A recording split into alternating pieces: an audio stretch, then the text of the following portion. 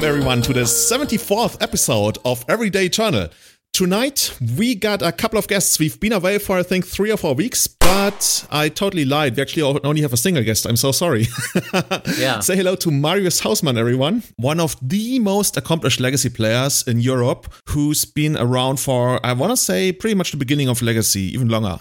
And my regular co-hosts, Matt Pavlik, who has made it on the podcast again. So, guys, good to see you. Yeah, hi there, Julian. Hello. How's it going for you guys? How has the corona epidemic affected you, Marius? Maybe you go first. Tell us a little bit about yourself. Are you still going to work? I don't really think, right? Yeah, well, since I'm a teacher in a middle school in Munich and I have a German class, these are guys and girls who came from other countries and have to learn German and don't have any clue about computers. I gave them a massive amount of worksheets, about 50 sheet of paper, and they have to work on them for 3 weeks.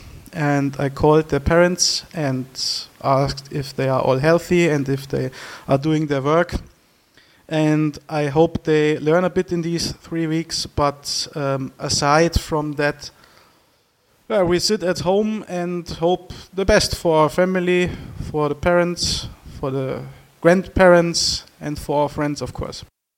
And is everybody around you healthy? Is everybody doing well?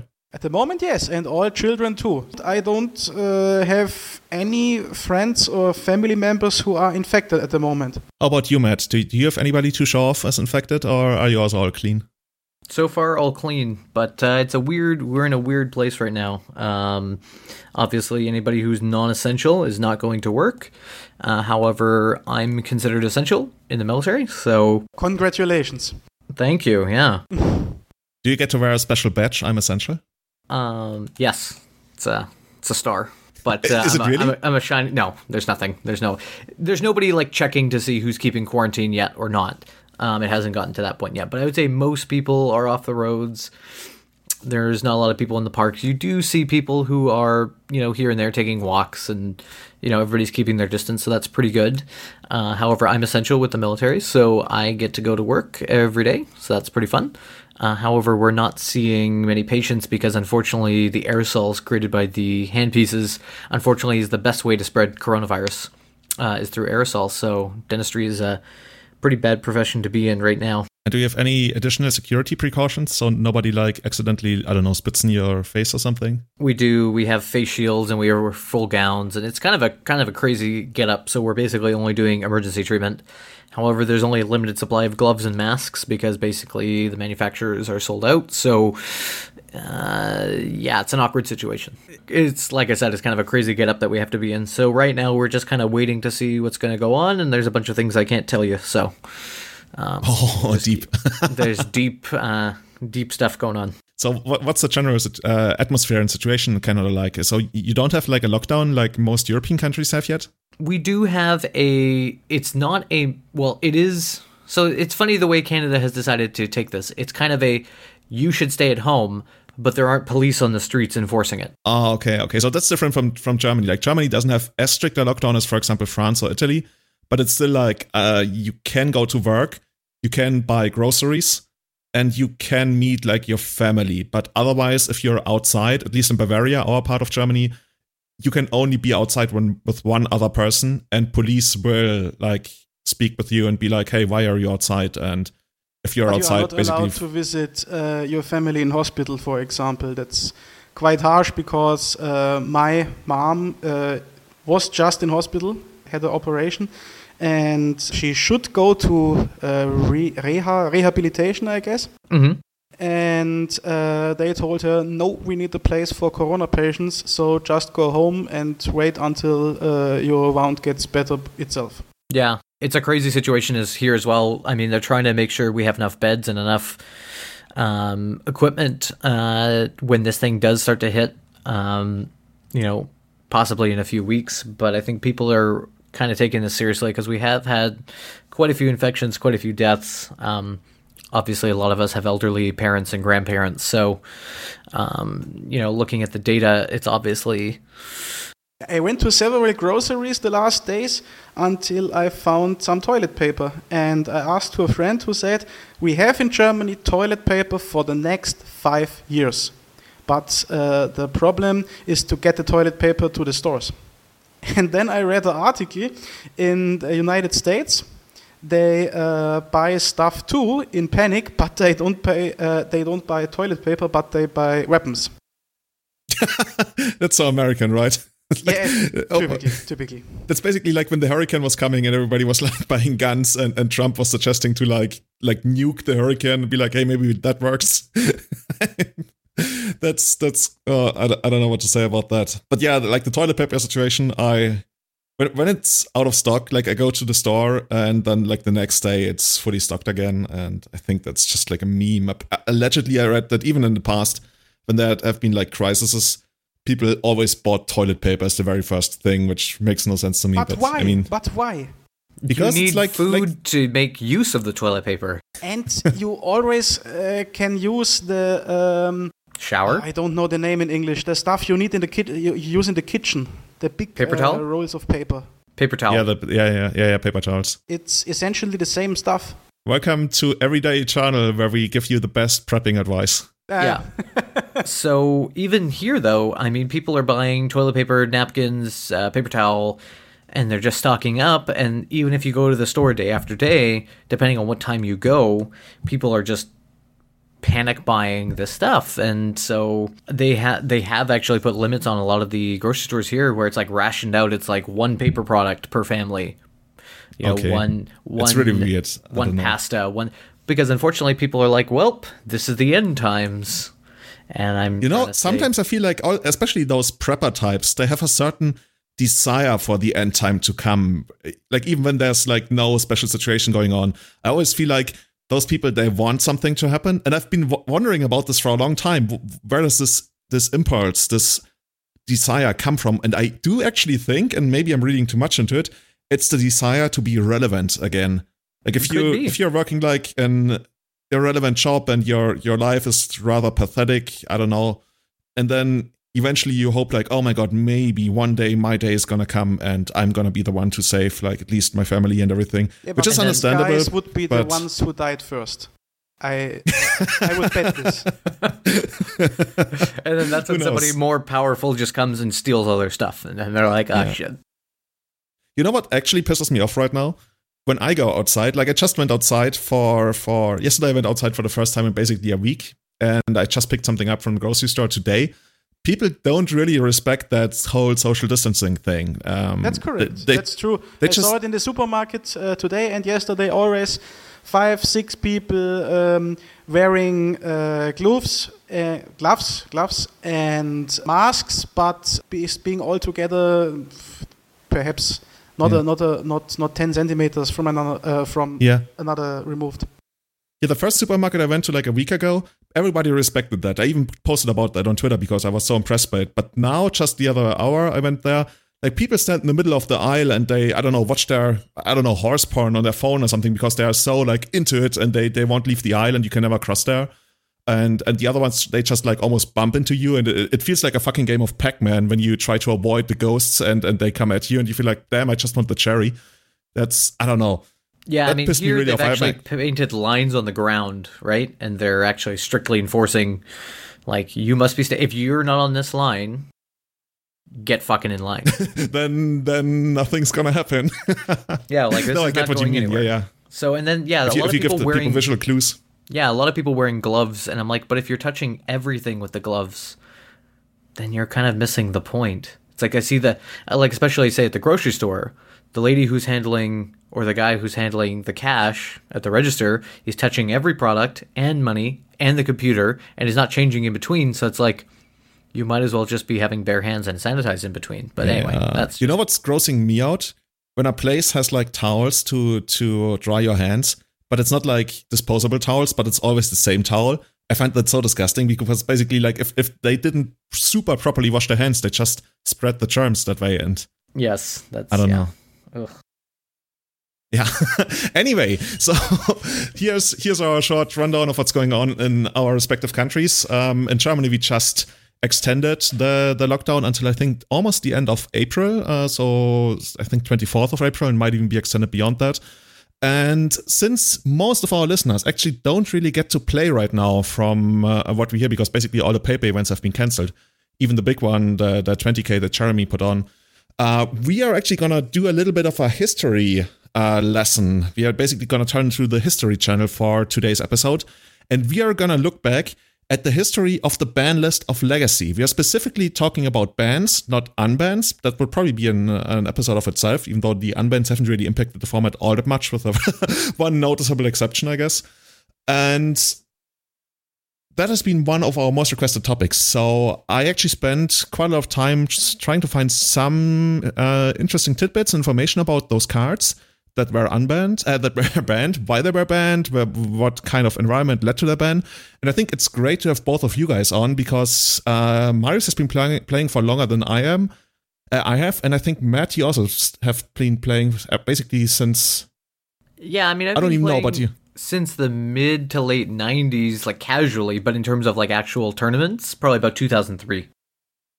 Okay, that's still like a couple years earlier than I started. So you've been around for the entire history of Legacy. Mm-hmm. Yeah, I saw the beginnings of Legacy, and when you sent me the list with the banned cards, I got so many memories from matches, from tournaments. That was just great. And the funny thing is, most of the time I predicted the bans in our Magic round quite correctly, but I most of the time thought they would ban cards much earlier.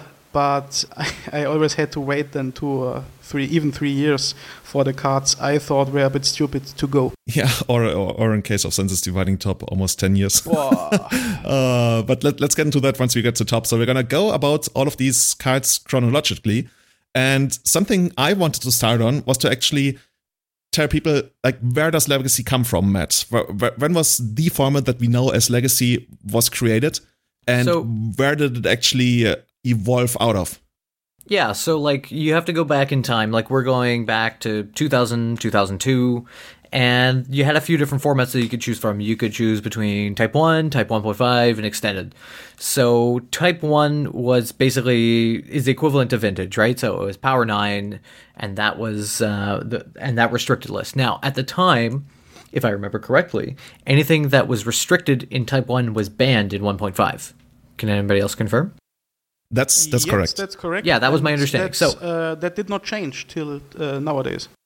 Yeah, so back in that time, basically, if you wanted to play with power, you were playing in Type 1, and basically, if you were playing in the unpowered format, you were basically playing 1.5. And we're actually going to link the banned list from 1.5 pre-change from 1.5 to Legacy to show you some of the ridiculous stuff that was banned at the time. So some of the notables that you may see from back in the day that were just too powerful include Berserk, Brain Geyser, let's see, Enlightened Tutor, okay, Fact or Fiction, Fork, Mind Over Matter, Mox Diamond, Regrowth. Let's see. Regrowth, okay. Regrowth was. I remember Regrowth being banned because I was like, "Oh man, this is an amazing card." Oh no, can't. Yeah, and Chestrail, Regrowth, and Chestrail, game over. Yeah, and that actually highlights the problem that this setup had, because you noticed that Marius was surprised that Regrowth was actually banned in 1.5, which later became Legacy. And the thing is, because Wizards linked those ban lists, basically the ban to the restricted list, you had to cater to both formats. So if a card was gonna become too powerful in Type 1, I'm gonna call it Vintage now, they had to restrict it, which automatically meant it was banned in Legacy, even though it was not even remotely close to bannable in Legacy, like Regrowth, for example. So you ended up in this weird spot, and it also worked the other way, right? If the card was too powerful in Legacy, they had to ban it in Legacy, which led to it being restricted in Vintage for no apparent reason. And then until like 2004, in September 2004, they decided, okay, this is just getting too out of control. This is this arbitrary restriction we put up on ourselves. We're just going to free it up, and we're going to split those ban lists. We're going to unban a bunch of stuff, including like a lot of the things that Matt mentioned, like Brain Geyser and everything. And that's basically the birthplace of Legacy as we know it today, at least in theory. Yeah, what just came to my mind, imagine how bad Regrowth would have been in Deathrite times. Just for example. It's even a sorcery, right? Yeah, I mean, a lot of these cards were actually not that great. It's just like you said, because the ban lists were linked, that was your main problem. Now, to set the stage where people are kind of thinking, like, wait, I don't see a lot of the cards we see today, like Workshop, Mana Drain. Like, Mana Drain control decks were a thing in 1.5, right? I remember people finishing their Mana Drain playset so that they could play in 1.5. People were still playing Mishra's Workshop as a 4 of at 1.5. Like, this was a very different format than what we're used to seeing today. Much more, like, definitely a hybrid between what Legacy and Vintage would be even nowadays if you unrestricted Mana Drain and, well, maybe Mana Drain is not good enough, obviously, but like Workshop and such. So I think it was September 2004. Yeah, that's when they split the ban list. Yeah. So basically, I remember them putting up the little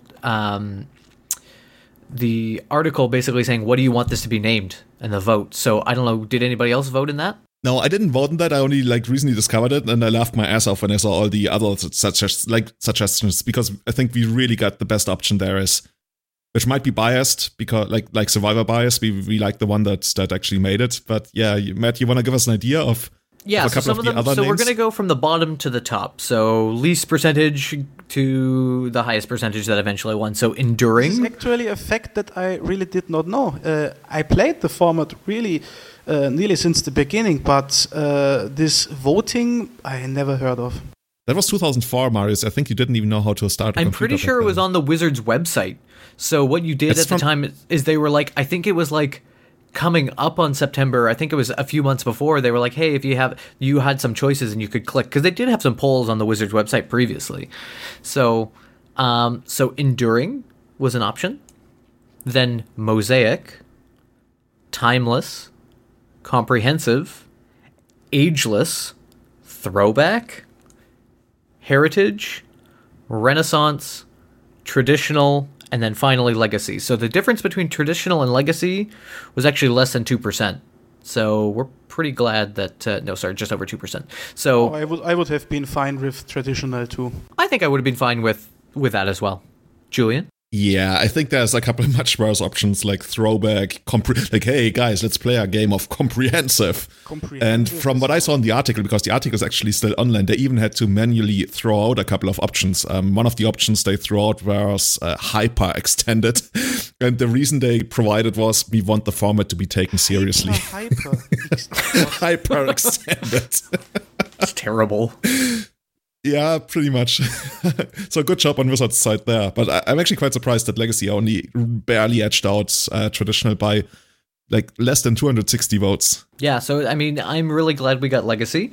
And at that point, I remember on the cork board of our local shop called Mishra's Games Workshop. Mishra's Game, yeah. Anyway, this store has been long dead for, I would say, over 10 years. But on the cork board, I remember the first time that we went to a Legacy tournament. It was Friday night, and they had pinned up the new band list. And I remember just being totally unprepared, being like, "Oh no, what's going to happen?" And it was just a totally different. It was so interesting. It was just a really interesting time. Can you imagine how special that must have been when you literally walk to your shop and then you see the band list on a cork board, as opposed to knowing about it like weeks in advance like we do now? Well, I remember like during that time, I mean, obviously a lot of people already had the internet in 2004, 2005, but it wasn't quite the same, right? I mean, I was still reading Inquest and Scry and, all these magazines, right? So you're looking for the deck techs and like prices were, in those magazines, right? Trading was so, like, there were so many things that were so different. And yeah, not having the same deck building reach, like basically tuning deck lists online, that was not a thing. I got my first survival deck list from a guy at the shop, and we worked on the list together, but it was tuned for the store, right? Knowing that the same 20 guys that were coming out, I was playing a red, green, black survival advantage deck, against, there was a sneak attack show and tell deck at that time, but it played Darksteel Colossus, right? Like it was just these really weird decks that people would show up with their pet deck, and it was just a totally different time. Not even Blightsteel, Darksteel Colossus. Yeah, because what's it, 10 damage? It's 10 damage. I'm gonna show you. And then people would play. No, he also played Sarah Avatar. I remember that as well. Yeah, that's cool. See, but that's cool. That's something I did in 1999 when I still have mountains that have Sarah Avatar written on them. I even have mountains that have Island written on them, so I'm not proud of that. Yeah, moving on to the list. So basically, how did this shake up? Well, we're also going to post the first legacy list here. But Julian, do you want to run into the first the first entry? Thank you, Matt. If you had asked me, what's the first card that has ever been banned in Legacy? I would not have guessed the card. I would have been so sure it would have been a different card. And like you guys can see in the show notes right now. But if you're at home listening to this, or in your car or somewhere, or on your Corona party or something, what's the first card that has ever been banned in the history of Legacy? Ding, ding, ding, ding, ding, ding, ding. Some of you might say Flash, and that's what I would have thought. But it's actually Imperial Seal. Which is a little bit awkward, because Imperial Seal has been banned in September of 2005, which is like, okay. Thing is, it only became legal in October of 2005. So you're like, what? And the background to that is, in March 2005, Wizards of the Coast decided, you know what, we want all these starter and portal sets to be legal in Legacy and Vintage. So in March 2005, they announced, guys, Portal 2000 something, and Portal 3 Kingdoms, all those, I think it's 5 sets altogether, they will become legal in Legacy and Vintage in October. So 7 months later, because they wanted people to have the time to actually acquire the cards, because those cards were quite rare. I think, Marius, you played Ravages of War back then, and when I went to the shop and I saw you playing Ravages of War. This funny stacks built with 2 Tabernacles, Ravages of War, Armageddon, split 3/3. Yeah. And sold this complete stuff in these types for quite a bunch of money, but not even close for the money I would have got nowadays. Yeah, the Ravages of War, when I saw you playing that, I thought, this guy means business. This guy is serious about that, because Ravages of War was like a 150 euro card back then. The deck was cool, but not too strong. A lot of our decks were. Yeah, I remember that time because I think the rule was, and the reason why Portal was banned is that you had to have a black bordered printing for something to be legal. And of course, a lot of things that had reappeared as white border cards were obviously originally printed as a black border printing somewhere. So that was no problem for most cards, but most of the Portal sets were, well, the starter set was white bordered, 3 Kingdoms was white bordered. So I think Second Age was allowed because that was black border, and regular Portal was allowed. I think all of them were not allowed, but I could be wrong, but I'm certainly sure about like 3 Kingdom, because that's the one that actually had the good cards, right? Yeah, exactly. And the Dilu horse. Yeah, riding Dilo Horse, which is still a super awkward card, right? Because it doesn't give +2/+2 counters. It just like, it gives the creature +2/+2, and you just like have to remember that. And I guess you could write it down, but technically it's not a counter. It's one of the most awkward cards ever. So yeah, I was gonna say, Imperial Seal, it was banned before it became legal. And how is that? So when Wizards announced in March that those cards would become legal later on in the year, they literally said in their article, hey guys, if you have any ideas of cards we should maybe ban from those sets, hit us up. And a lot of people sent in their ideas, and they were like, okay, guys, you probably have to ban this Imperial Seal card. So in September, Wizards, before all these cards came into legality, Wizards was like, okay, Imperial Seal is banned. Imperial Seal is banned in Legacy, which kind of makes it the slowest and only emergency ban in the history of Legacy. It's an emergency ban, 6 months in the making, and that's just an interesting tidbit that I thought we should start out on, because it also happens to be the very first ban in the history of Legacy. Is this card still that expensive as once was?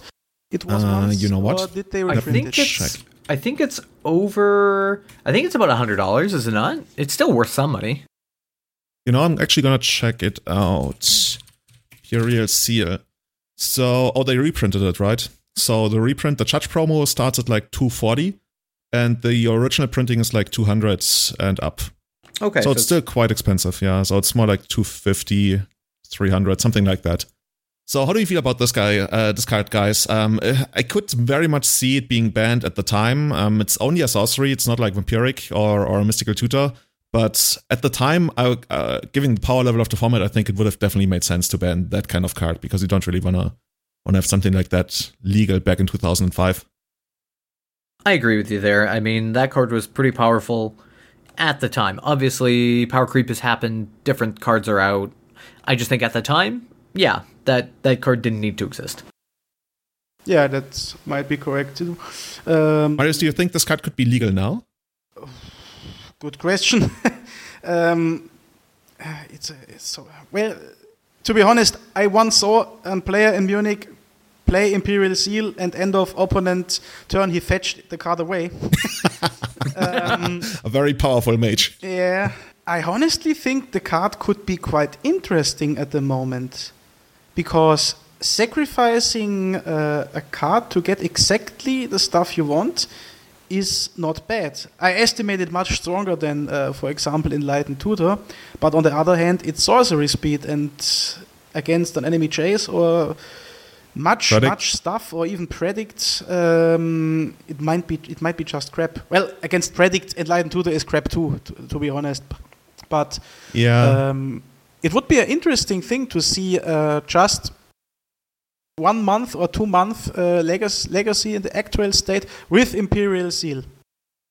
I think the biggest reason against allowing it, and I'm sorry to say that because I wish it wasn't the case, but is the price tag we just talked about. I think if you unbanned this card in Legacy... Probably, yeah. We're probably talking like more than $1,000 for a playset, and then if you only try it out for 2 months and it turns out to be like super broken, then that's the money down the drain again. Kinda. Well, I mean, Grim Tutor's legal. Yeah, it has been legal, and I think in the last 5 years, 3 people have resolved it or something. I don't know. Grim Tutor had its time in the spotlight. It lasted for a couple of months and then kind of went away again. I don't know about that. Is just one too much. Yeah, and in the Nauseam deck, it's almost like a 6 mana, a 6 life thing to reveal to you at Nauseam. So, yeah. But yeah, Imperial Seal, I'm happy it stays on the ban list. I don't really see it enabling anything we really want to happen in the format, especially not right now. And from there, moving on. Now we get to one of the least controversial, highest impact bans the format has ever seen. If you played back then, you know what I mean, both of you played back then. If you're on the podcast, you haven't played back then, this is Slash. the most dominating areas of the game, yeah. So yeah, that card is Flash, and Flash made a really big impact in the summer of 2007. So Matt, do you want to tell us what Flash does? Yeah, so it's 1 and a blue. It's an instant. And so the current wording is, you may put a creature card from your hand onto the battlefield. If you do, sacrifice it unless you pay its mana cost reduced by up to 2. So yeah, that enabled a pretty powerful combo. And the thing about that was the card had errata, right? So for most of its existence, it didn't really do much. However, I think it was the great update where they changed all the errata to no longer be power level errata and have the card do as basically this thing that's written on the card as opposed to changing it in a way to make more playable but also weaker. And when people found that out, they built the most broken deck in the history of Legacy, which is Flash Hug. Whereas previously, Matt, I think you just wanted to mention the previous wording it had. Yeah, I think it's kind of the Mox Diamond clause, right? It's if it would come into the battlefield, right? Yeah. If it would come to play, you pay, and if you don't, then it's basically a replacement effect. It goes to the graveyard instead, so it never actually touches the battlefield, which is the big thing. Because the way this deck worked, and okay, I guess strap yourselves in because this is a little bit of a longer combo. We're going for a wild ride, folks. Very much so. So you start out by casting Flash. That's pretty easy. And then you take the card Protean Hulk. If you don't know what Protean Hulk does, I'll read it out to you in my sultry voice. So it's 5, green, 6/6 beast.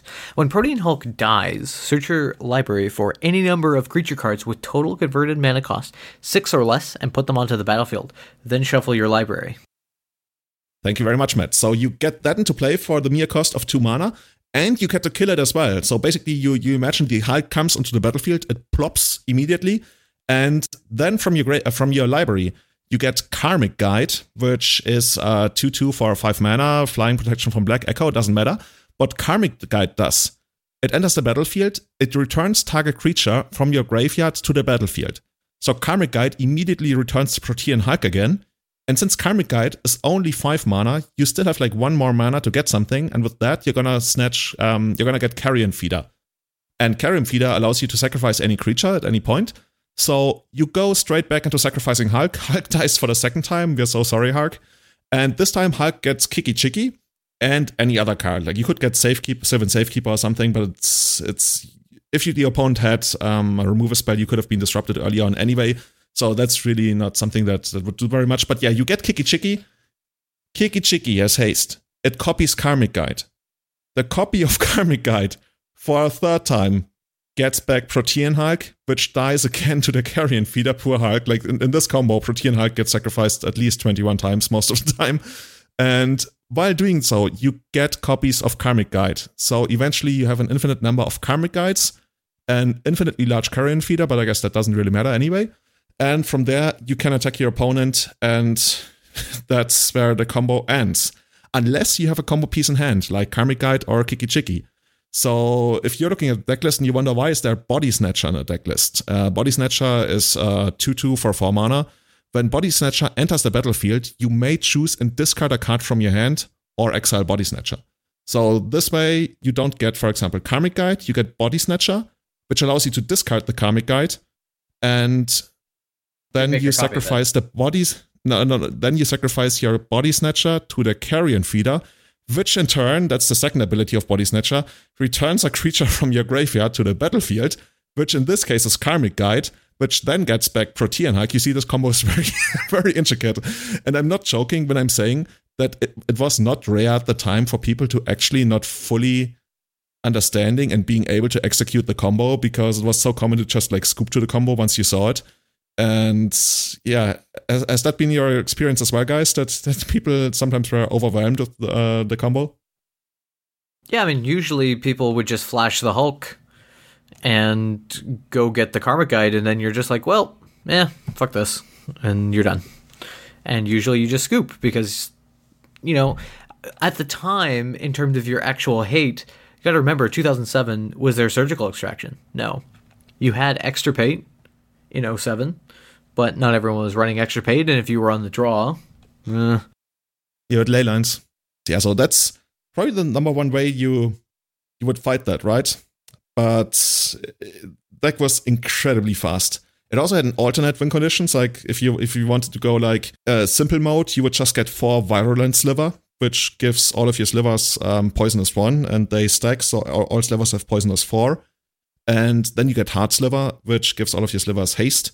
So you attack with 5 slivers that have poisonous 4, and you give your opponent 20 poison counters. Of course, that requires, well, I guess the other one requires attacking as well, but that requires playing a lot more questionable cards that were a little bit easier to disrupt, because you didn't have infinite attackers.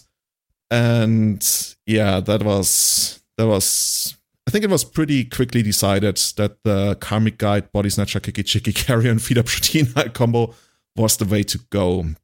Matt, did you enjoy playing during that era? I actually stopped playing a little bit during that era. So in our small play group, that was kind of a subgroup of the big play group, nobody was playing Flash, but my friend did have the deck put together, and it was, at least I think I was playing Survival still at that time, and it was just miserable to play against. So I basically, I don't want to use the term gentleman's agreement, but we definitely didn't play it against each other. And Marius, did you get to play a lot? I think you had already played your first Legacy GP by then, which I still envy you for. You get to play in Lille 2005. I faced the deck 2 times in the Sabel School in Munich at local tournaments, and I think I lost both matches quite hard, because I normally always hesitate to play Lion of the Void. I don't like the card. And against this deck, it would have been quite good. But even in these times where the deck was legal, we all anticipated that it would get banned quite soon. And for our luck, they did this. Yeah, I think it was the ban that really everybody saw coming, right? So in May 2007, they had GP Columbus. By the way, Columbus famous for basically being the last big event before a big legacy ban. We're going to hear about GP Columbus later on again. And that GP was won by Steve Sadin playing the deck. And that deck is just utterly ridiculous because we just explained how the combo works. And you would think, okay, it's a 2-mana instant, so at least I'm maybe going to get 2 turns. No, you might not even get to your first main phase. You might go first, and you might still die in your first upkeep before you even get to play your first land on the play. Because this deck, like people tried different versions. People tried something like Elder Spirit Guide to give you extra mana, or I think Gemstone Cavern or something people could use. Correctly.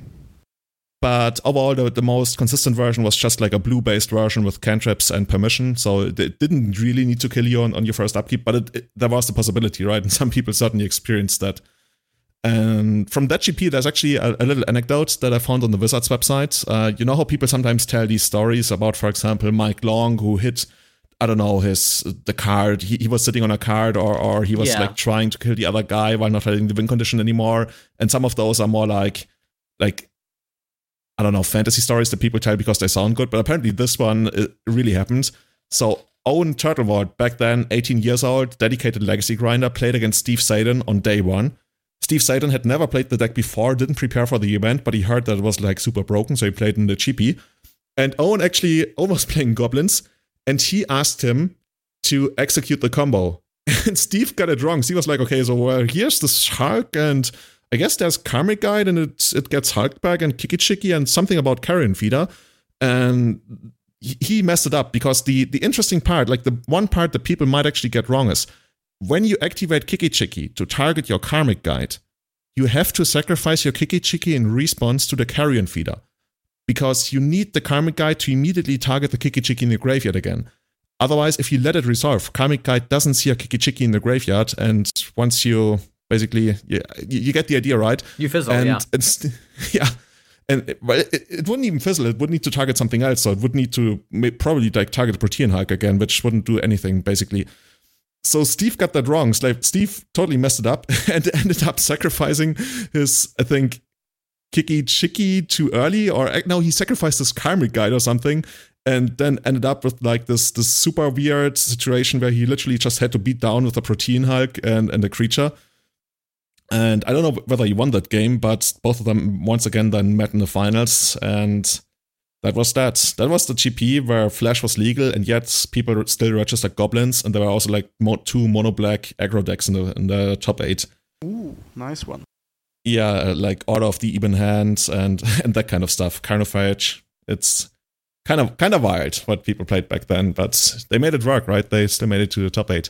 And I guess if you play like 12 discard spells, then there's a way to beat the Flash deck. If you are allowed to play a spell, yes. Yeah, if you ever get to that. And that's another part of why the card really had to be banned, because shortly after the GP, like basically, I think the cards from Future Sight might have almost been legal for the GP, but only became legal that weekend, and because the GP technically starts on Friday or something, they were not legal for the GP. Like I went back to the GP page and it literally mentions because of rule blah blah blah, the Future Sight cards are not going to be legal.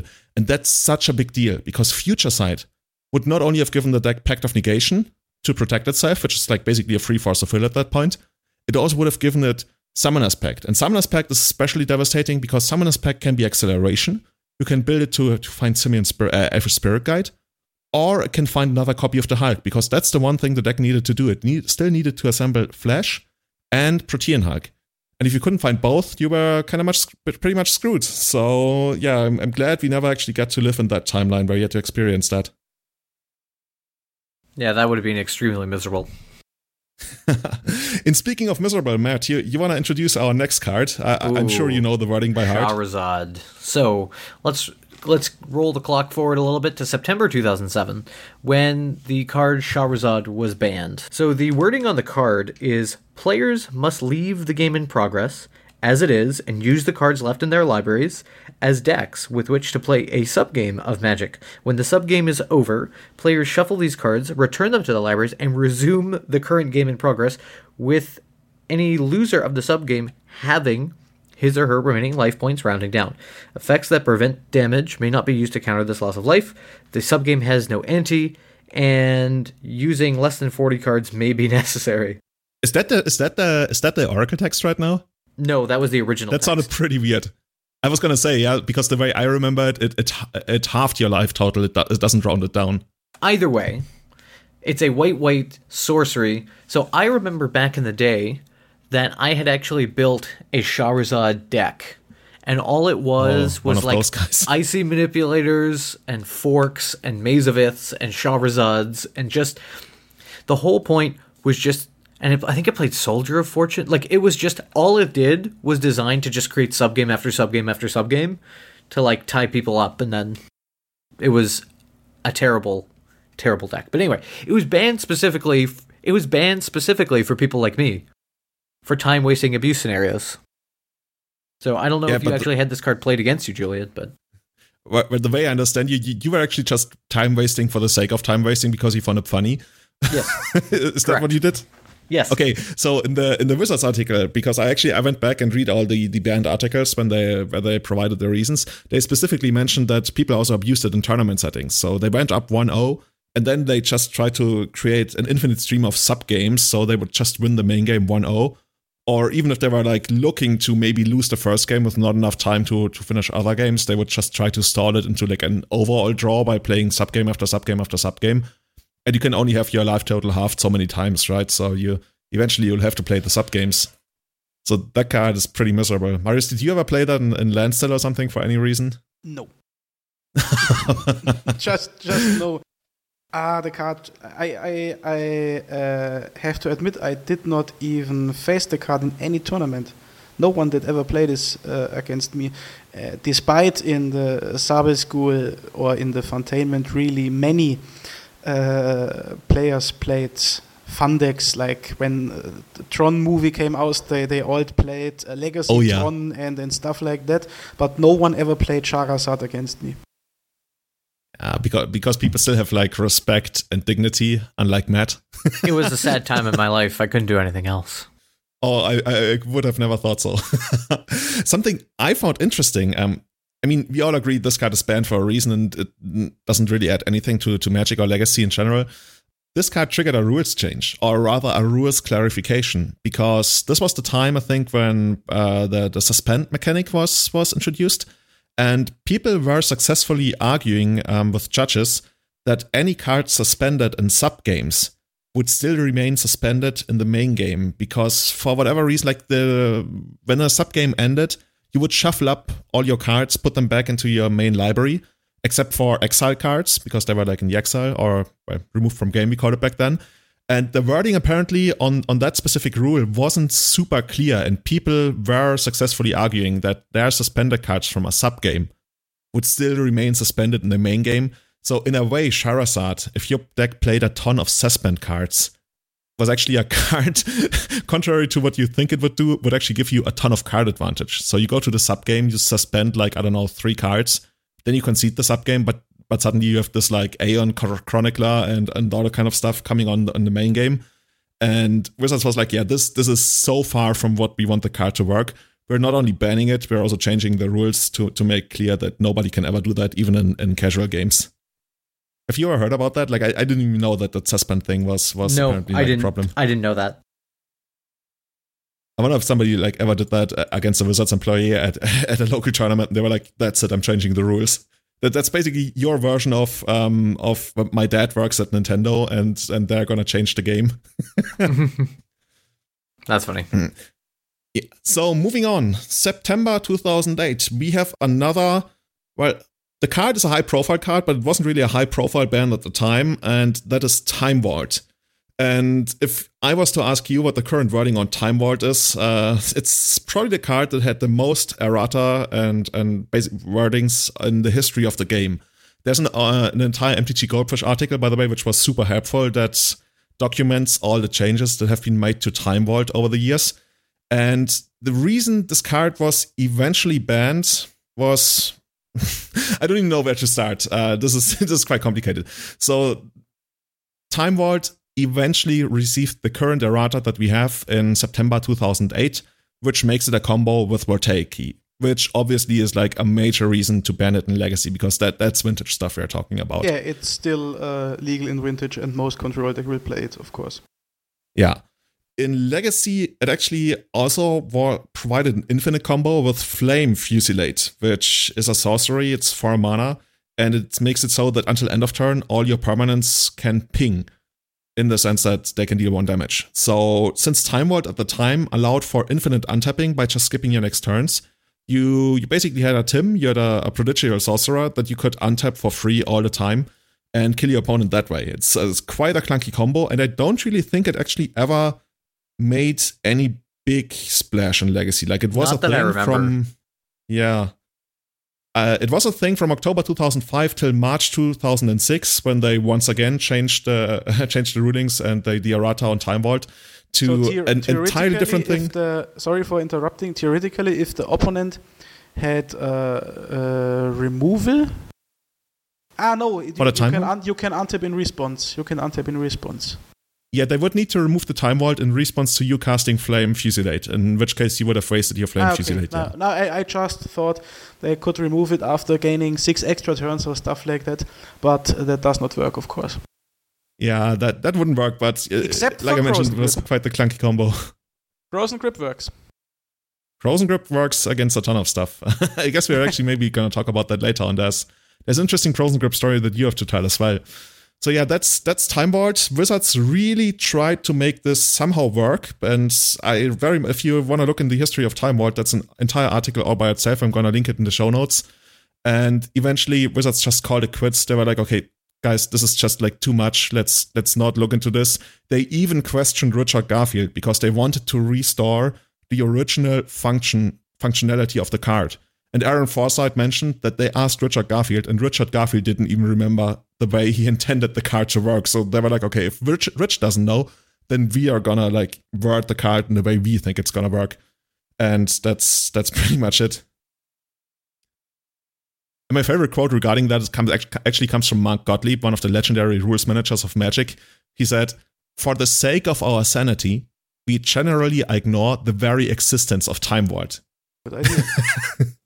That's probably a really good idea, yeah. And they put that into law by just banning the card in Legacy because it just created too many weird scenarios. The next card, the Summer of 2010. One of the most, I can't even say controversial, but one of the most high impact cards in the history of Magic that certainly changed gameplay in Magic in Legacy quite a bit. Matt, which card am I talking about? You're talking about good old Mystical Tutor. So at this time, the SCG circuit was happening. Legacy was in a really great place, but it was a pretty darn controversial. There was a lot of talk about this. I remember because we used to go down to the States a lot to play tournaments, and basically Mystical Tutor grabs an instant or a sorcery. So it's like all the other series of tutors, and it grabs an instant or sorcery, puts it on top of your library. And obviously, this card is extremely powerful because you can grab Entomb, Reanimation, Protection for whatever combo deck you're running. And I guess this all kind of started because in September 2009, Entomb became unbanned. So again, carrying on from the 1.5 list, turning into Legacy, Entomb has been basically banned this entire time. And only in September 2009 did Entomb become unbanned. And of course, Reanimator becomes a deck. Without that, it wasn't really that much. What do you guys remember from this time? Yeah, I Marius? remember this. I was in Madrid too for this Grand Prix. Yeah, GP Madrid 2010, February. And Andreas Müller wins the tournament with Blue-Black Reanimator. And I think there were also like two A&T Storm decks in the top 8. And the deck performed incredibly well. Like Matt mentioned, it could get the Entomb, it could get Reanimation, it could answer problematic permanent, or it could even like find you protection for your combo. So it was incredibly versatile. It also used to be part of previous successful combo decks like Flash. Most Flash decks played it like as a 4-off. Sometimes I saw it as a 2-off because people would rather play Limb Duel Sword. Like, what the fuck? But okay. I mean, there's reasons to do that, but overall, I think Flash was just Mystical Tutor was the much better card. And yeah, and as soon as we got Entomb, the deck really hit critical mass and was, without any doubt, probably the best deck in the format. And all of this culminated in its banning couple months later in June, and This was backed up by one of the most historic announcements in the history of Legacy, and also one of the most controversial announcements in the history of Legacy. That was put up by Tom Lapile, and I'm actually going to read it in its entirety because it's such an historic piece of history, and that's the so-called Gentleman's Agreement that Tom Lapile put forward. So I'm going to read this from his explanation for why the card was banned. When we saw Grand Prix Madrid finals decks, a few of us got worried, jumped onto Magic Online, and started playing some Legacy with them. We were terrified by what we found. Our research took another turn, however, when we investigated how Legacy is played in the real world. We discovered something rather interesting, and that's that mystical tutor decks were quite rare at Legacy tournaments. They did not have tons of money on the line. At Grand Prix and other cash tournaments, people were happy to bust out the mystical tutors. However, in the comfort of their own home stores, they seemed to prefer doing other things that were much more fun, if perhaps less powerful. This struck me as being a sort of gentleman's agreement. Everybody knew what sick decks were out there, but they chose not to play them. After sideboarding, the games were all about hate cards, which struck us as a little bit unhealthy. By the way, that's some insight into what Wizards was thinking about Legacy back then, right? After sideboarding, games were all about hate cards. That struck us a little bit unhealthy. That was quite interesting because I think these days it's much more about sideboard cards than it was back then. Yeah. So to continue this gentleman's agreement, the fascinating thing about the aforementioned agreement is that it seems that the people who were part of the gentleman's agreement were having more fun than the people who weren't. Whether or not they were aware that there was anything special going on, they were experiencing a better variety of decks and a higher quantity of recognizable baseline Magic gameplay, even though they were still playing with nearly every Magic card that has been printed. We saw the world that they made, and we liked it. We liked it so much more than the competitive world that had mystical tutor decks that we decided to give that happier world to everyone. And that's the gentleman's agreement theory. And such horseshit. This was the reasoning for banning? For banning Mystical Tutor. They basically said that the Legacy community had already soft banned Mystical Tutor outside of big cash tournaments because it was so miserable to play with that people would rather miss out on winning their FNM than to... Well, I guess you didn't play Legacy FNM, but you get my idea. They did not remember this gentleman agreement ban in Sensei's Divining top times. We'll come to that, I guess. So yeah, this is if you haven't heard about this is really one of the most historic pieces of banning reasoning, because it was, to this day, when people talk about the gentleman's agreement, that it goes back to this idea that Tom Lapile put forward, that some cards are so miserable to play with that people will just not play them even though they should. So you can't always look at tournament results to determine whether a card should be banned. You shouldn't look at the data. We should just how we feel. That's how we'll make decisions. That's basically the idea of it. That's basically outlined in his last paragraph, right? Where he speaks about this mystical world where everybody's having fun and casting Rock Swarmonk, which I guess, was that printed? Yeah, that was printed by then. I do agree that the card needed to be banned, but boy, the way he phrased his explanation made them quite open to attacks. Yeah, I mean, I think the card was powerful, and I didn't like playing against that deck either, but I believe this reasoning was pretty crap. You could easily just say, this card is extremely powerful and allows for very powerful strategies, and will only get more powerful over time, let's just ban this thing. And I would have been fine with that. But to say that there was an agreement that people were or weren't playing it, I mean, I'm sure that exists with many cards. As I'm sure we'll talk about later. Yeah. I think we are in just a way more competitive world in these days than we were in 2010. And I'm quite sure no one would make a ban with this reasoning. Yeah, I definitely agree that people are more competitive, even though back then it was much easier to switch decks because they were so much cheaper. But I feel most of the people who have basically survived from that area are the ones that were quite competitive. At least when I look at our local meta, the people, except for one or two people who are more playing Magic for purely fun, which definitely isn't a bad thing. The other ones kind of faded away. And I think those people actually just did not play Mystical Tutor because they didn't want to play a deck like that. And I think there's some truth to what Tom saw. I just thought, especially in the case of Mystical Tutor, which was so insanely powerful, you could have really wrapped that in a different way and won people over. Alrighty, so moving on to December 2010. Survival of the Fittest gets banned, and it was probably the worst thing to happen to me in the entirety of Magic. So, of my Magic playing career. So, many of you recall that Survival had been around for a long time. I had been personally playing it for probably 6-7 years at this time.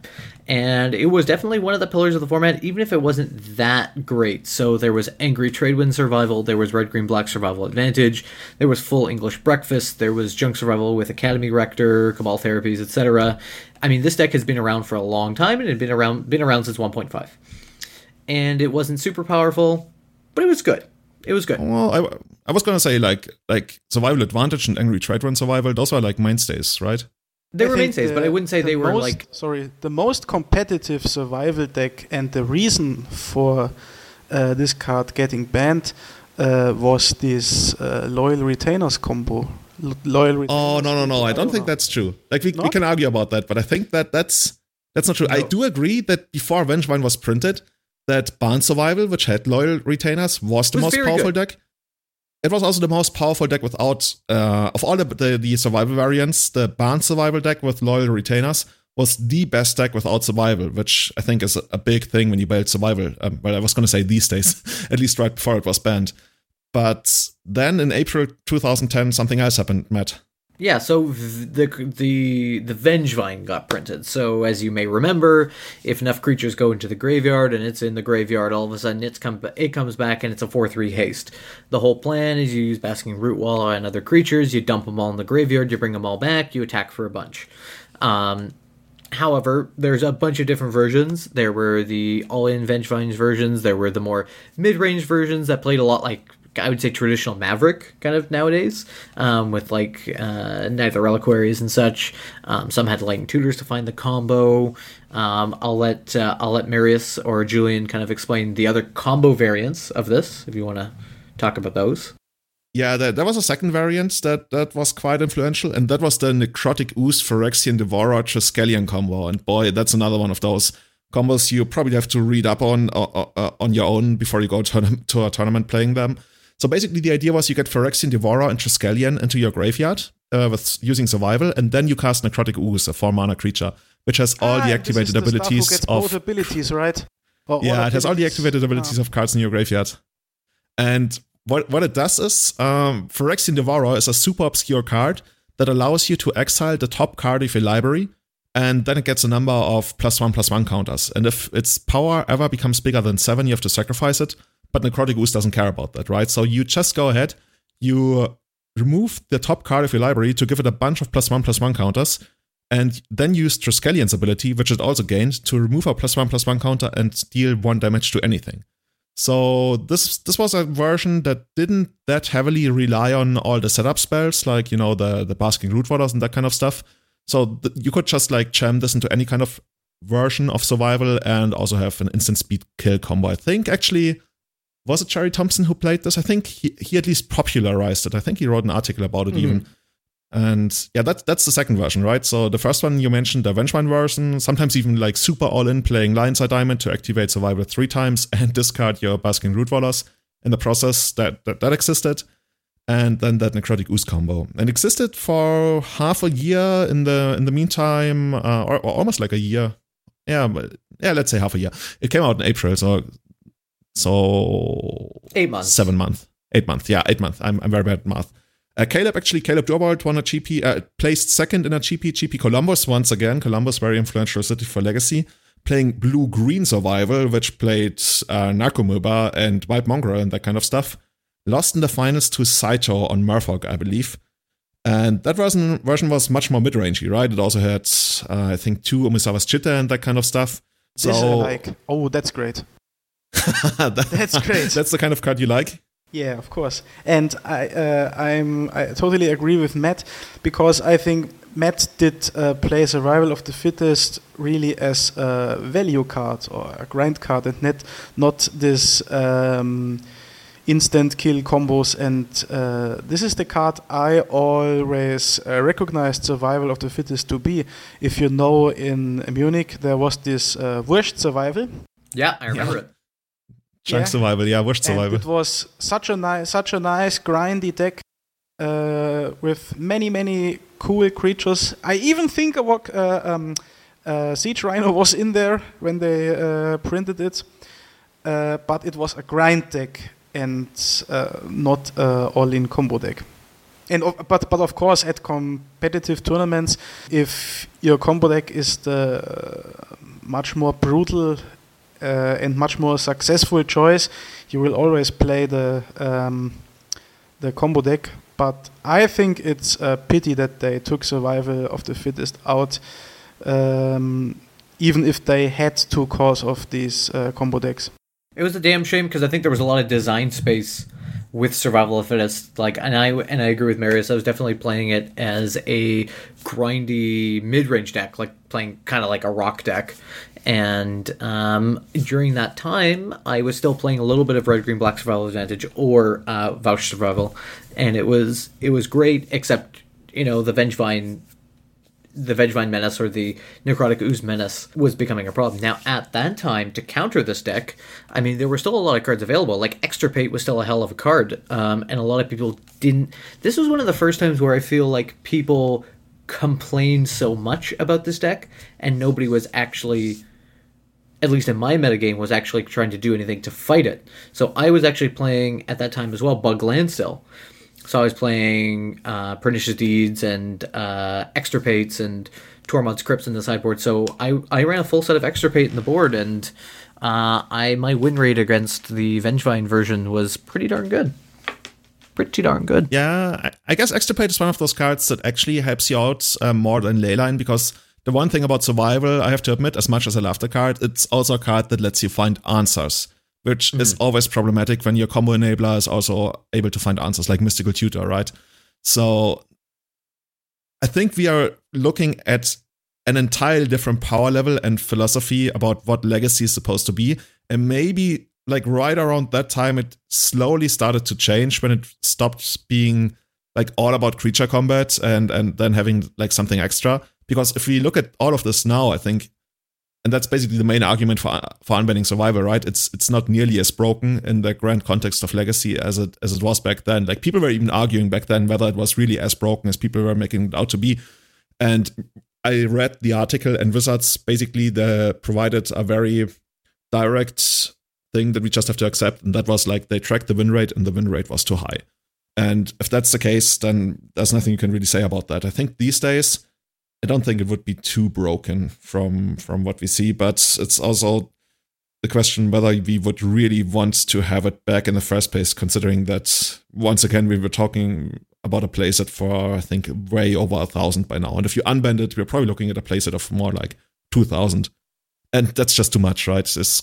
As much as I want Survival back, I played it in the Legacy Unchained League, and I think I proved my point that the mid-range version of Survival is the best version. The people played aggressive all-in versions, but they slowly faded out because they realized, okay, the win rate is atrocious. But yeah, green-white mid-range version of Survival is probably where it would be right now. Or I guess these days we would play something like 4-color, but you still need a lot of green to activate it. So I don't want to turn this into like my rant about, oh my god, I want Survival back. But I because we do. We do, yeah.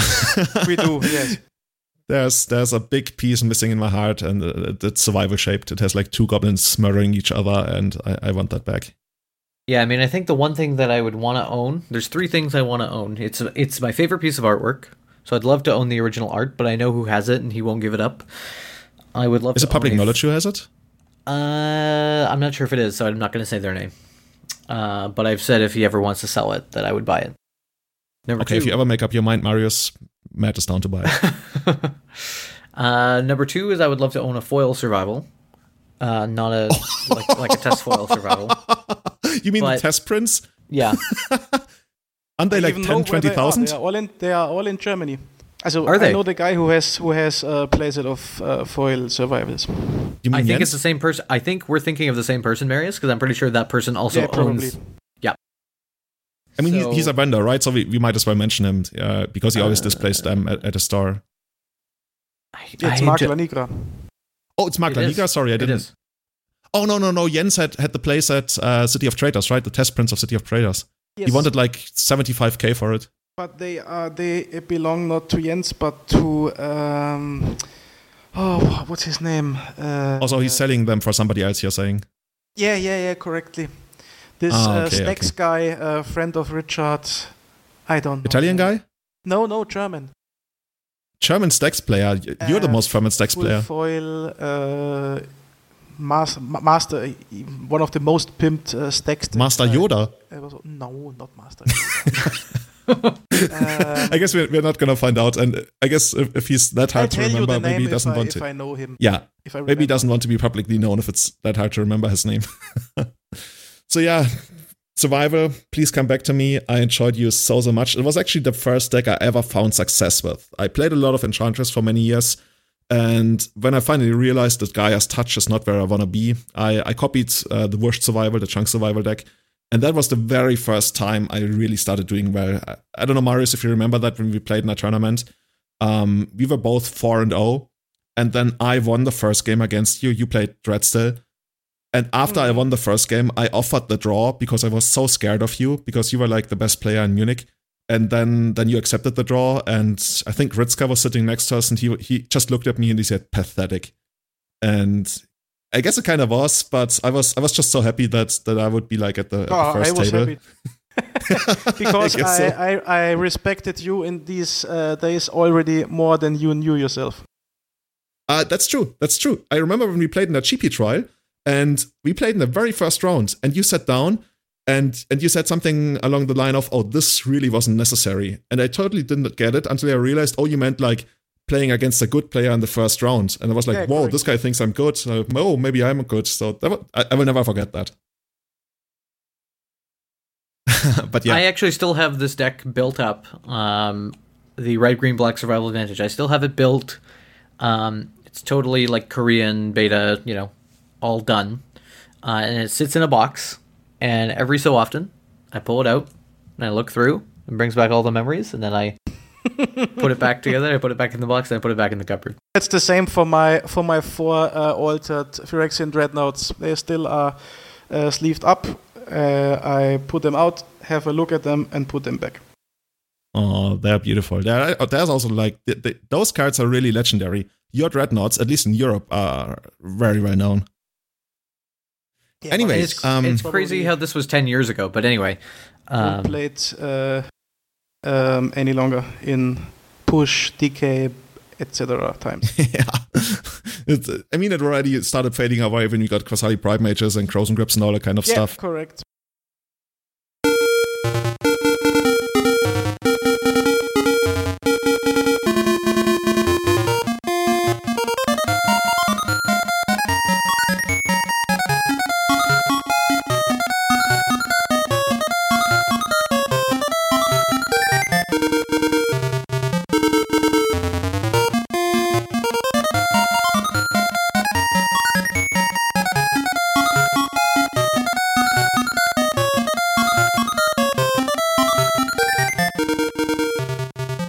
Marius, I want you to say everything about Mental Misstep. Me? You. I have very good reminds of Mental Misstep, because when it was legal, everyone played it, and I did not play it, and won, I guess, the tournament where I got the best payout what I won since I played Magic. That was September 2011 when Mental Misstep was banned. So you were playing earlier in 2011, and you won the German Legacy Championships, and you got a ton of money for that. Without Mental Misstep, and I won the tournament. But Mental Misstep is a card. So for the ones who do not know it, it's instant for 1 blue or one Phyrexian mana. You can play 1 blue or pay 2 life. and you can counter a casting cost 1 spell. Every deck who wants to play this counter can do it without adding blue to the deck. I think, and even today, I think Mental Misstep was a fair card. It was a fair Magic card, because everyone who wanted to play it could do so.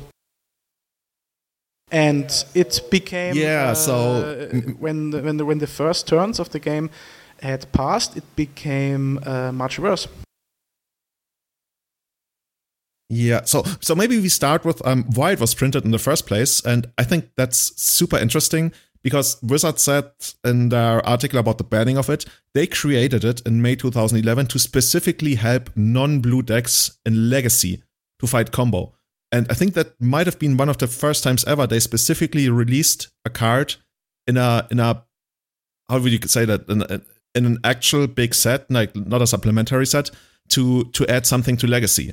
And they were like, okay, this turned out really poorly. So to quote from the article where they banned it, unfortunately, it turned out poorly. Looking at high-level tournaments, instead of results having blue and non-blue decks playing Mental Misstep, there are more blue decks than ever.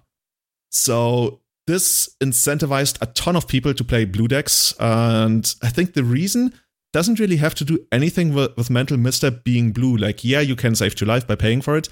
But from what I remember, and Marius and Matt, correct me on that, I just put this in the show notes.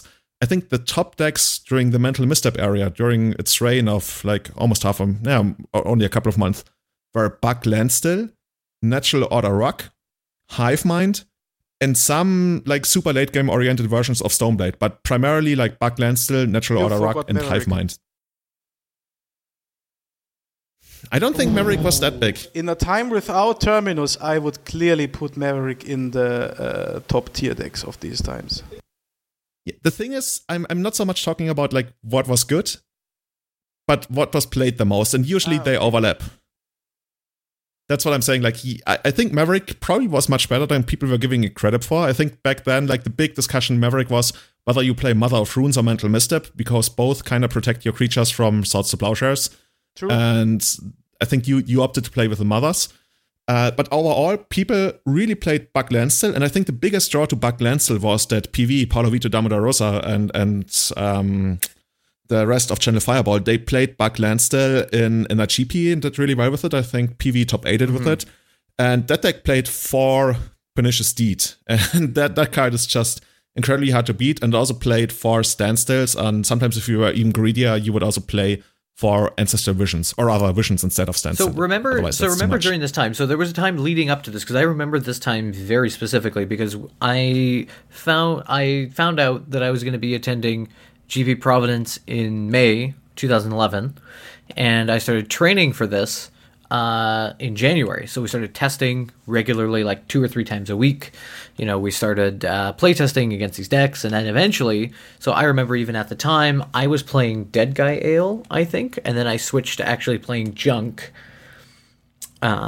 really competitively, and then Mental Misstep came out and changed the game. But of course, at the time, I had already been on my list that I was going to be on, that I've been testing for the past 4 or 5 months. So I said, you know what, we're just going to go with it. But it was a crazy time for Misstep. I mean, the flavor text on Misstep should actually be, I misstep your misstep. Yeah, correct. Because that's how crazy it was. Yeah, I think that's something Marius was alluding to, right? You trade off your missteps in the early game. And I think, to me at least, that's a bit of a downside, because it effectively made it so that people started with fewer cards in their opening hands. So you kept your opening hand, you played your 1-drop, you exchanged your missteps, and then the game went on. Yeah, of course, these top decks you mentioned here all play Brainstorm.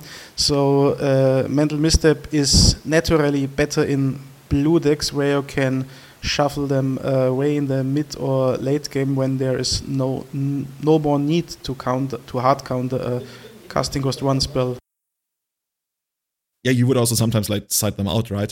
But what I want to say here is, and I think that's the biggest thing about Mental Misstep, and that's that it slowed the game down by basically a turn. Like, the matches were much more late game oriented, and I think that's the big, I almost want to say, upside of Misstep. Like, that's why we are still talking about Misstep not as this big villain like Flash or Mystical Tutor that hurt us, that violated us, and now we are happy it's gone.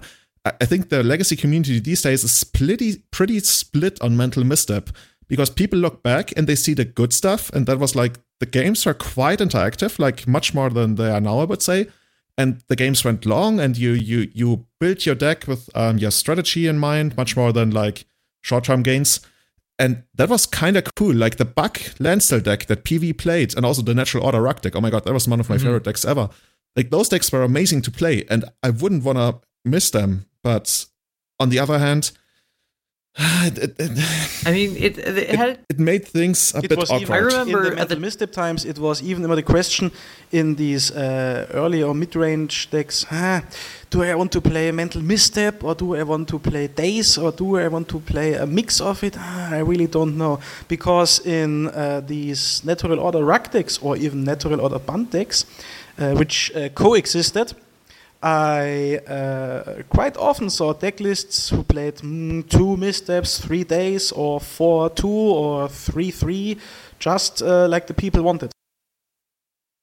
Yeah. I'm actually looking at the deck list, at the GP deck lists from Providence that Matt mentioned. And for example, the winner, James Shrinkowitz, played, I guess we would call it Buck midrange. I think at the time we called it No Foe, which is probably the most confusing name in the history of Legacy. Because what it meant to say is that it's a blue deck that doesn't play Force of Will, but at the same time we had no Ruck, where the no stood for Natural Order, but in this deck it stood for literally no, as in none.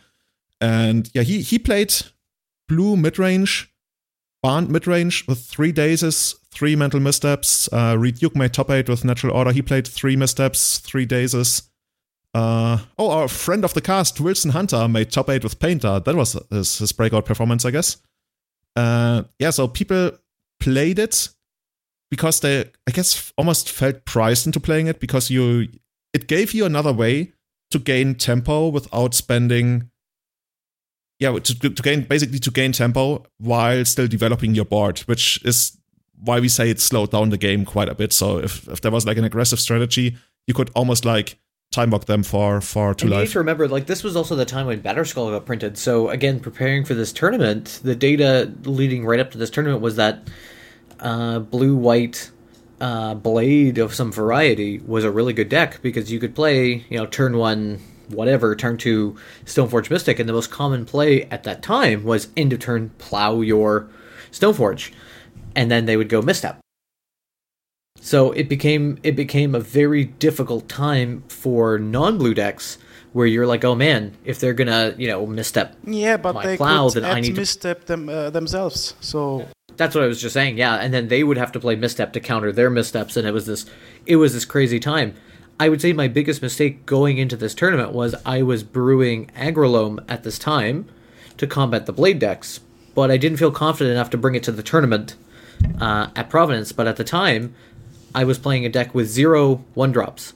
It was Chalice of the Void, and I was playing cards like Devastating Dreams. I actually played Putrefy. So that's how deep we were getting in the tech. Point being, that deck was very good at the time. I like the idea of the Chalice decks in times of Mental Misstep, but I always was a fan of these Blood Moon Chalice decks, but in times of Mental Misstep, the red cards you could add to your Blood Moons and Chalices were really, really bad. So let's actually see what Wilson played along with this. Actually, Wilson didn't even play Blood Moon. Never mind, go on, guys. I was just saying at the time I was playing like old school Countryside Crusher, Terravore, etc., Dark Confidant. And it was a good deck, and I just wish I had the confidence at the time to bring it to that tournament. Yeah, so what I want to say about that time, I played Natural Order Ruck, like I mentioned earlier, and that deck really taught me how to play blue decks. Because that deck really, I can't say enough good things about that deck, because that deck really taught me about the value of planning over several turns. And that's something why I feel also quite conflicted about Misstep, because I feel I learned more than anything during the Misstep era. And at the same time, I'm not unhappy that it's over. So I guess that's kind of like a thing when you have a very hot, steamy, short-lived relationship where you feel like, oh my god, this has been this has changed me, but at the same time, this can't continue forever. So that's my relationship with mental misstep, almost.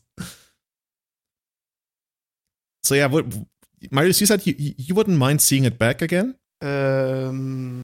No, I would not mind seeing it back again. I mean, you mentioned that in our chat before we started recording. I already talked about it, because everyone can play it, but I can fully understand that the card is not in the format, because it's a bit of it's a bit stupid. It's a gamble. Playing it or play it not, and does not really give your deck consistency. Mental misstep does not make the decks nicer. Let's say it this way. You mean the play experience doesn't get better? Yeah, I can see that, right? I would even argue that it increases variance, because you're basically starting with fewer cards in hand, and that makes it so awkward. So I'm quite on the side of not unbanning it, even though like there's a ton of other cards that if those got unbanned, I would be much more shocked. And Matt, you want to keep it banned? Is that how I'm understanding you? Yeah, I mean, I think it was kind of a stupid card as well, but I didn't mind playing in that era, so hard to say. I really don't think that it should come back. Yeah, so let's keep it like that. Let's end it like that. I think at this point, we're going to wrap it up. We've already been, I was going to say streaming, recording for 1.5 hours. We still have Treasure Cruise, Stick Through Time, Census Dividing Top, and all the new school bands to go through. If those are going to be interesting, let us know. Like, especially Marius is going to have to say a lot about Treasure Cruise, Stick Through Time, and I guess everybody's got a lot to say about Top. But the intention for this episode primarily was to really just zoom you back into time, to give you an historic overview of where Legacy is coming from, what the main reasons all these super important cards to the format have been banned were. And that's what we are trying to provide you here. So I hope you enjoyed that. Definitely let us know. I think we have touched on cards in the past before, and afterwards I got a lot of feedback that people wanted to do us more of that, and I think right now was the best time to really go into that. Nostalgia is a powerful factor. Nostalgia. Especially when the right here and now is a little bit sad. Definitely. So we did actually receive one listener question that I still want to go into, and that's from our listener, Nathan. If you could unban one card in Legacy, which would it be? Matt, you go first. That was the easy one, right? Marius, is there anything you would like to unban in Legacy right now? Said Survival of the Fittest. No. Oh, you Marius, too? It was me. Oh, we told it at the same time. Yeah. Everybody wants Survival unbanned. Like I've probably been pretty vocal about also wanting Survival unbanned. The thing that scares me is the price tag, even though it's on the reserved list, right? So that's not going away. I can loan you some. We could play it online. I'm actually quite conflicted. I wanted unbanned just for gameplay reasons. Didn't they print it as quite an ugly foil? Yeah, they printed it as an ugly foil, but that was before 2000. Basically, before they implemented the even harsher restrictions on reserved list cards. They also reprinted other stuff, but then they were like, actually, we can't reprint them at all. So that's a problem for me. If we could ignore that, I'm super down to unban Survival. But for the sake of having something else I would like to see unbanned, there's really not much. Like, most of the stuff on the reserved list and that I tried out in some of these leaks is banned for a reason, and the other stuff I don't think really adds too much. Like, I think there's stuff that can be unbanned, but there's not really anything. I'm looking at the entire list right now where I feel like I want this unbanned. Currently as the cards sit, no. I would love to see maybe fixed versions of, say, Deathrite Shaman. For example, I loved playing. But we're never gonna get that. No, right? We're never gonna get it. But I don't want to extend the podcast too much, but I love the card, did a lot for the decks that it was supposed to do things for. Unfortunately, did a lot of stuff for all the other blue decks. I understand why it's banned. It's fine that it's gone. However, I'd love to have a similar card back. Yeah, I feel you, man. This deck, this card added a lot to elves, but what can you do? By the way, I've been playing a lot of elves lately again. People said that I'm off the deck. I've never been off the deck. I just explored other stuff. I also really enjoy Maverick. And lately, I've been doing really, really well with Oko elves. Have you seen that, Matt? I have not. I thought it was like a meme I just added Oko to AFs and I was like, okay, let's see how it goes. And I've been really happy with how it has been performing. Oko AFs is the way. I've been doing really well in the limited paper tournaments that I went to prior to the quarantine with Enchantress, because I was playing Destiny Spinner Enchantress, and that card is absurd. The card is actually absurd. So, yeah, we'll talk about that next time. Yeah, I've actually been streaming Enchantress. You can find it on my website and on my YouTube. And Destiny Spinner is really... That card is something else. That's one of the best printing for Enchantress in many, many years. But with that, we're going to close it out tonight. I want to give shoutouts to our newest Patreon, Victor Bernans. I hope I didn't mispronounce your name. I noticed that you're actually supporting a ton of legacy projects. So really big shoutouts to you. All of you guys, not only for our podcasts, but for all the podcasts, the Patreons, the supporters, even the people who just go on Reddit or Twitter and spread the word about all the legacy projects that are going on. You guys are invaluable. Whether it's my stream, whether it's this podcast, whether it's other podcasts, whether it's like tournaments. For example, Jeremy's 100K sold out immediately. It has like 650 slots. Yeah, I'm on the wait list. It's in like 1 year in the future, almost like more than 1 year in the future. And you're on the wait list, right? And part of that is that people are really good at spreading the word and being passionate about legacy. So thank you so much for that. And also thanks to our Eternal Witness tier supporters, Matt Nams, Valerio, James Slack, and Victor Bernans, as well as the Grizzlebrand tier supporters, Bajubat, Scott Monroe, Kurush Alistay, and Jeremy What's Gates. The highest tier? Thank you so much. That's the Grizzlebrand tier. For as much as I hate Grizzlebrand, I respect his powers. I mean, we can have a survival tier, but maybe we make an even higher tier, the survival tier. But yeah, if you want to support us, head to patreon.com/everydayeternal. Fuck, is it Everyday Eternal Podcast or is it Everyday Eternal? I should look know it up, that. find the right one. You'll see. It's Everyday Eternal. I don't know why I would even add podcast. But you can also leave a review on iTunes, which helps new people find our podcast, discover it.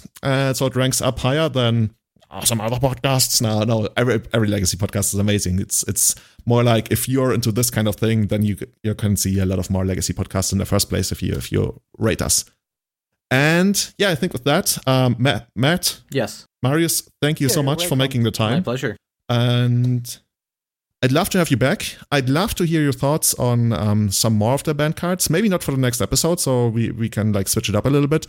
But maybe sometime in the future again, because looking at our show notes, we still have a lot to say about Treasure Cruise, Dig Through Time, Census Divining Top, and all the new school bands. And who knows, maybe even more bands in the months to come. Who knows? I mean, the year is still young.